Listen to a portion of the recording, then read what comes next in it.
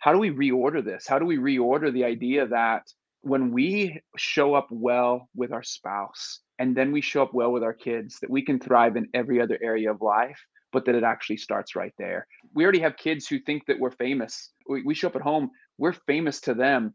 How do we make sure that we live up to how they see us already?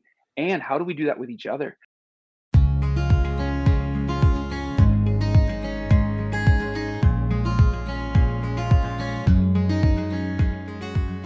Welcome to the Rhythm of Us podcast. We're your hosts, Chris and Jenny Gravy. This past year, we released a book we've been pouring our hearts and souls into for quite some time, and it's called The Rhythm of Us. And it's available now wherever you get your books.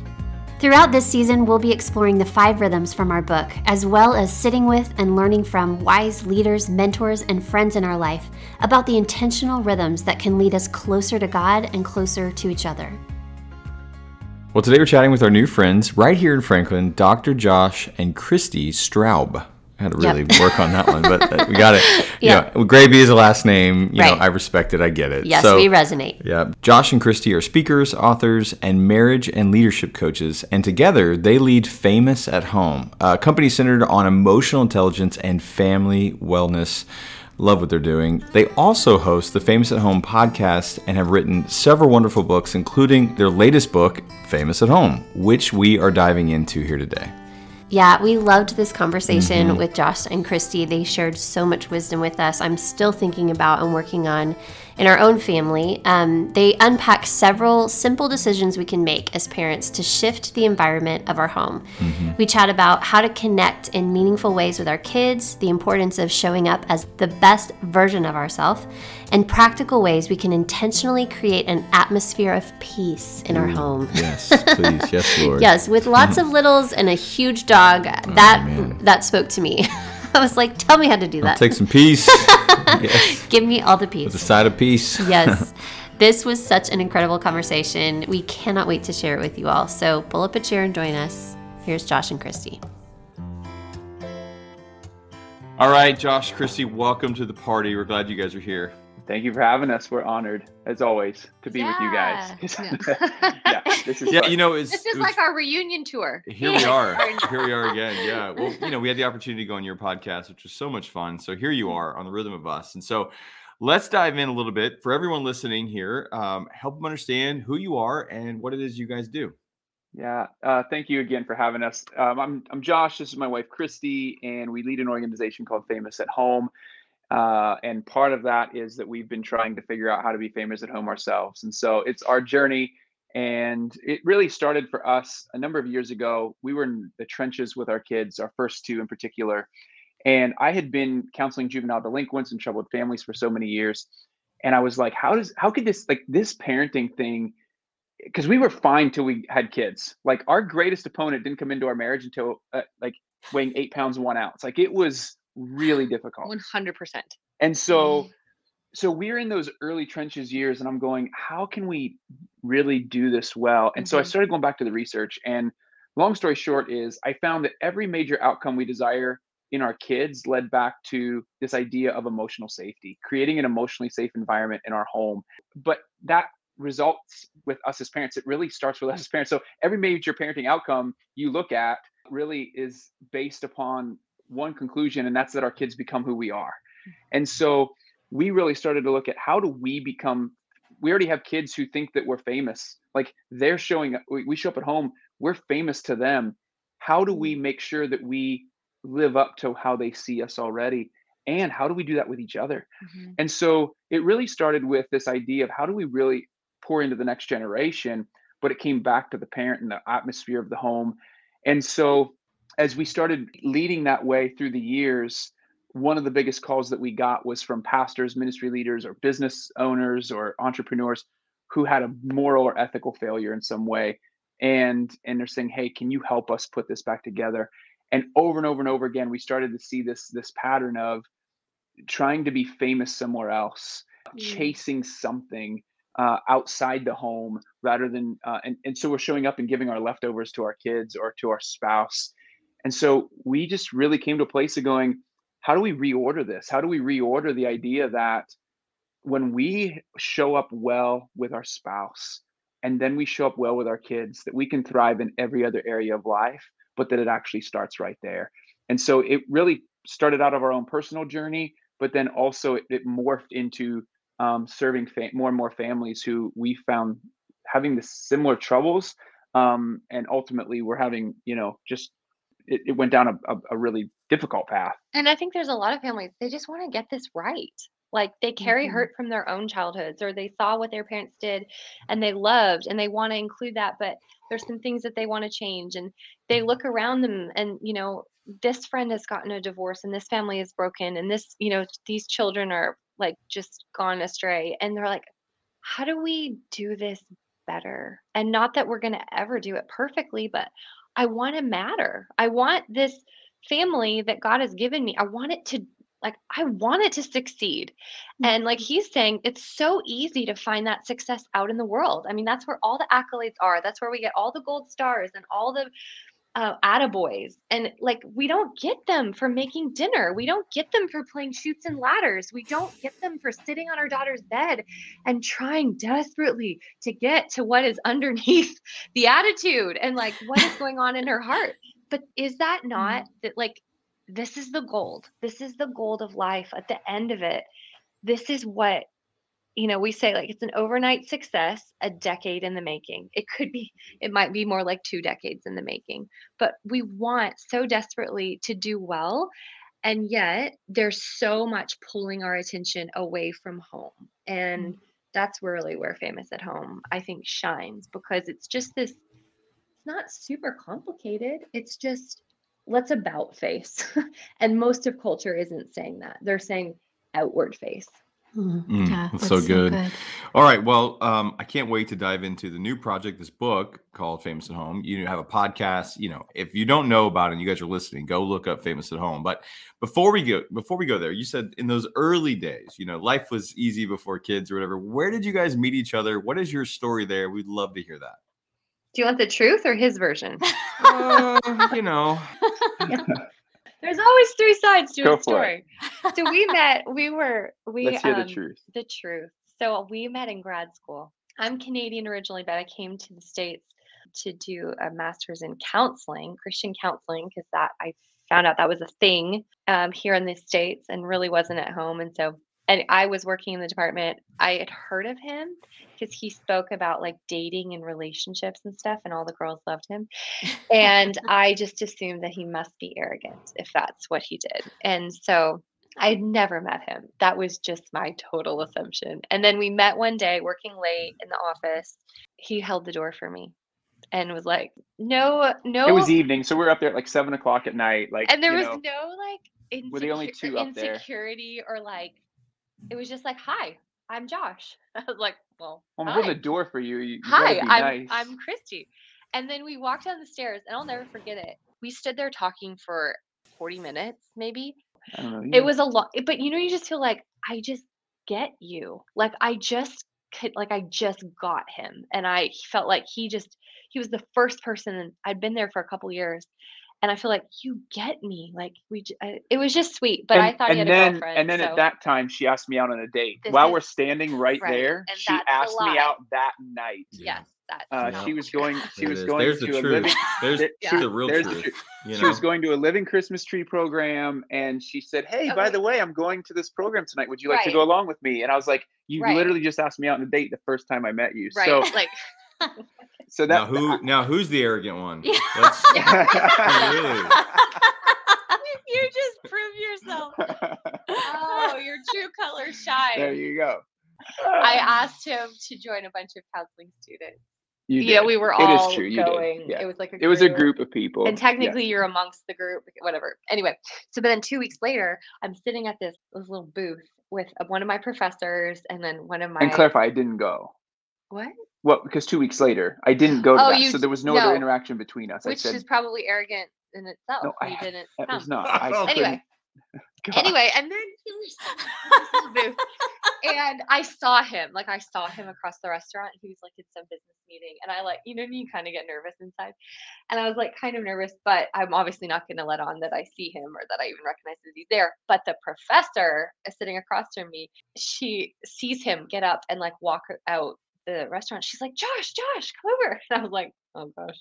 And so she calls him over and she's like introducing him, around the table. And when he came to me, I assumed again that, arrogant guy he's like, goes to shake my hand. And I just said, I wasn't snarky. It was just a truth. I just said, actually, we've met. And he like, you could see in his eyes, he was like, oh, wait. I did. No. I knew as I was shaking your hand. So the night that I met her, her hair was down. She had no glasses on. The day in the restaurant, she had glasses on, her hair was up. And I hadn't looked at, like, I saw her from across the restaurant and I thought she was gorgeous. And I made note of it. But as I'm leaving and then I go to shake her hand, it was the first time I actually made eye contact with her because I'm talking to the professor. So And anyway, as soon as she didn't give me a chance to say, oh, we met. She didn't give me a chance. Like, me. that's not true. Anyway, that's how we So met. it was love at first sight. It was totally love at first sight. Yeah. I remember he walked away and the professor was like, he is the most eligible bachelor at Liberty, is where we went to school. And I was like, I'm sorry, what? Eligible bachelor? I thought he had a girlfriend. So at that point I was like, dear Lord, if this is of you. And sure enough, he reached out, hunted me down. I did. Nice. Good work, buddy. And here we are. Good work. I did. And here we are. It was so worth it.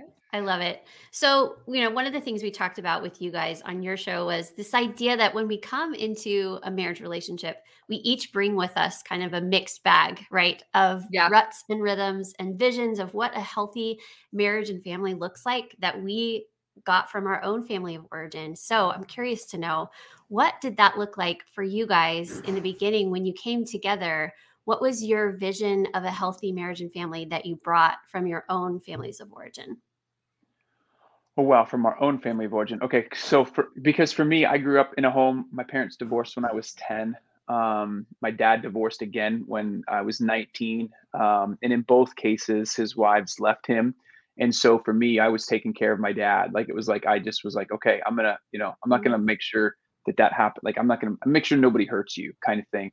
And I also, I think that's why I was later getting married in life, was I wanted to make sure I wasn't going to get hurt. And I wanted to make sure I did this really, really well. I wanted to make sure that who I married, that it mattered, and that we were going to correct, that I was going to be a part of partnering with the Lord in having a different generation and starting afresh with, because every single person, I did a genogram once, and every single person in my family had been divorced, from my grandparents to my parents to my aunts and uncles. My sister who's younger than me, like everybody once, at least twice, some of them twice. And it's like, it's just rampant in my family. And so we just really wanted to, I said, hey, Lord, I want to be the one to like partner with you to stop this. Like, let's break this generational cycle. And so for us, I feel like we were really intentional early on. And what I brought into, I had done therapy. And so, just even thinking about, my parents were amazing parents. I had great parents who were really present.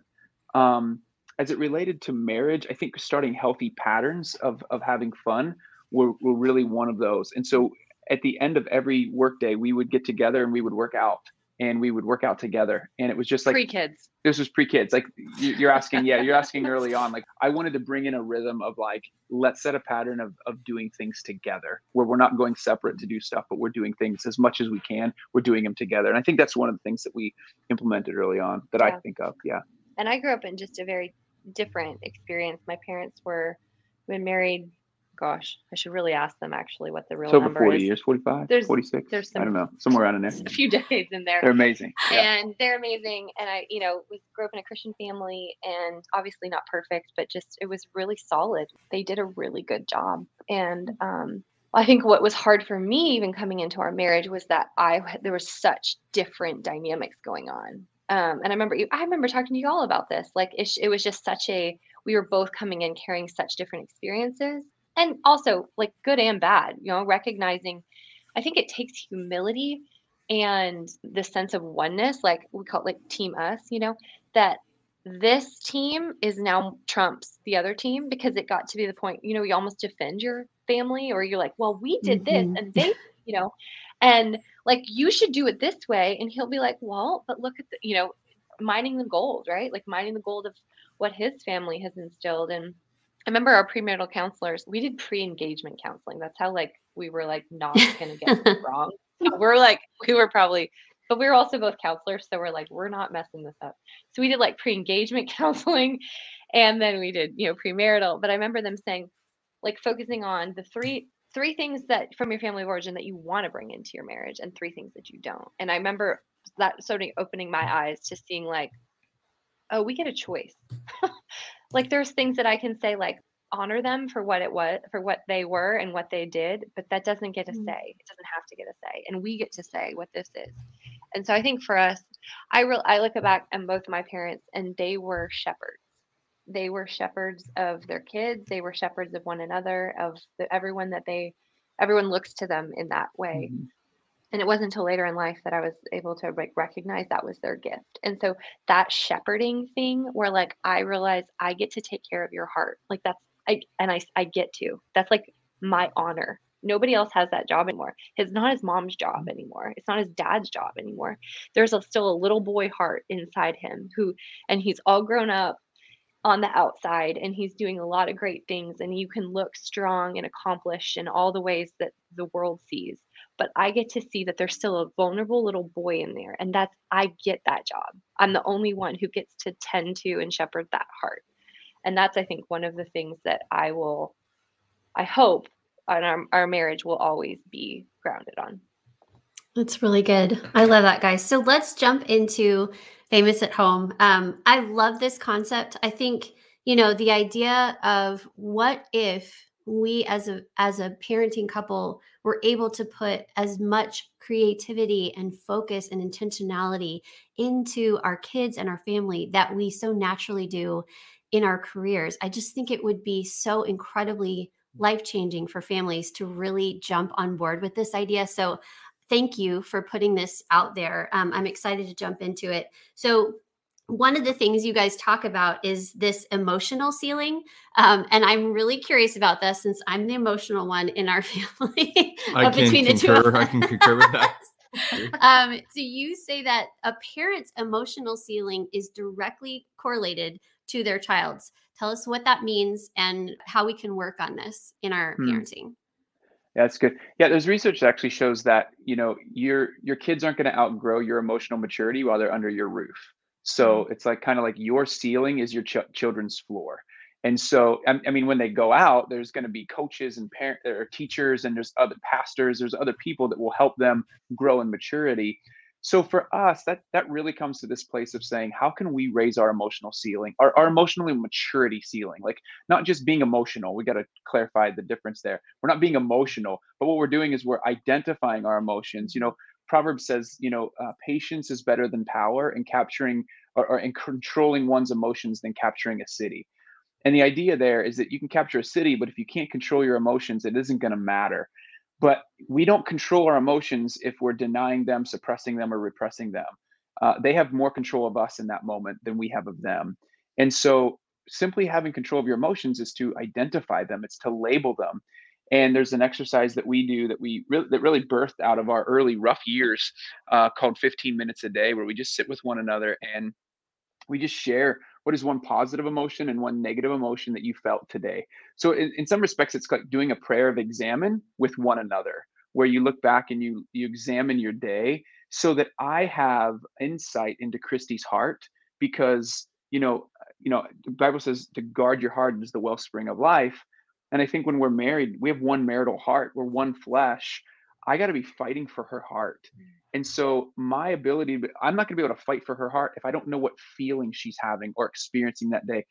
And where we run into trouble with it sometimes, because the other thing is you don't want to fix it. It's like just taking, and sometimes it's only 5 minutes, but when you get into a rhythm of just sharing that each day, there's times it's turned into 2 hours, and I can count on one hand that's happened. But if Christy's ever I said was to gonna me, say that's gonna like sound really intimidating. she's like, don't leave if with she's that. ever sat down with me and said, "Hey, honey, I want to share our emotions tonight for 2 hours," I'd be like, "Yeah, I'm going to Chris's house. We're getting some cigars." I got a thing, buddy. You can come hang out with me. Yeah.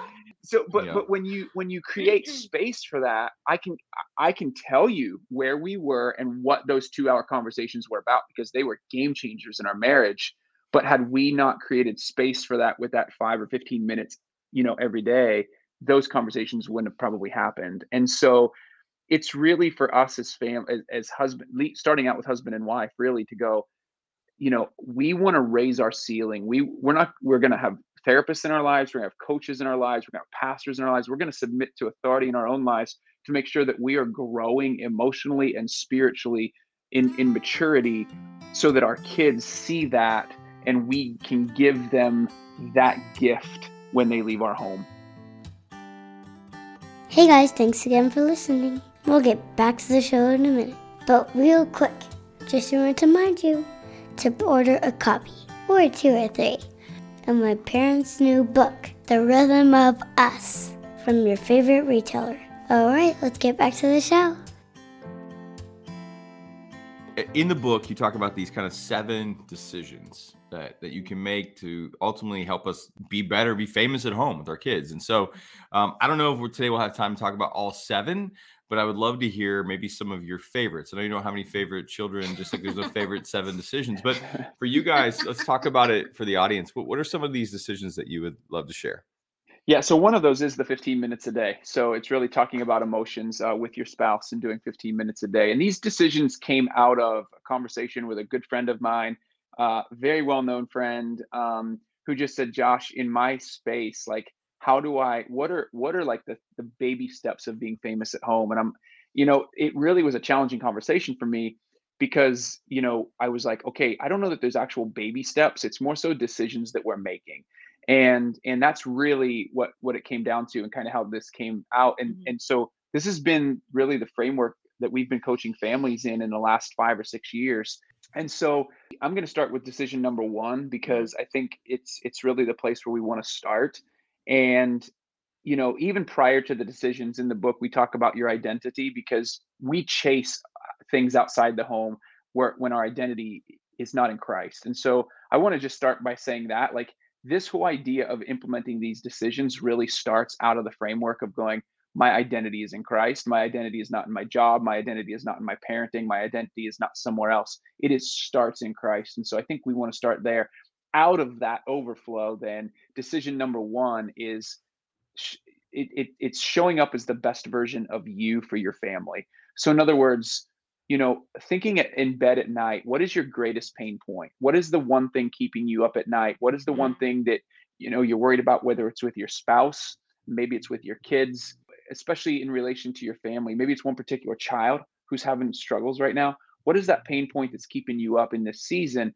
And identifying one way that you can show up as the best version of you for that particular relationship. And so one of the things that we did early on, for me, I have to, if I don't work out and spend time with the Lord before everyone else is out of bed, I'm a different human. Like, I have to, so I will get up at 5 a.m. I will work out. I will have time with the Lord, so that I can show up. Whereas we have a 21-month-old.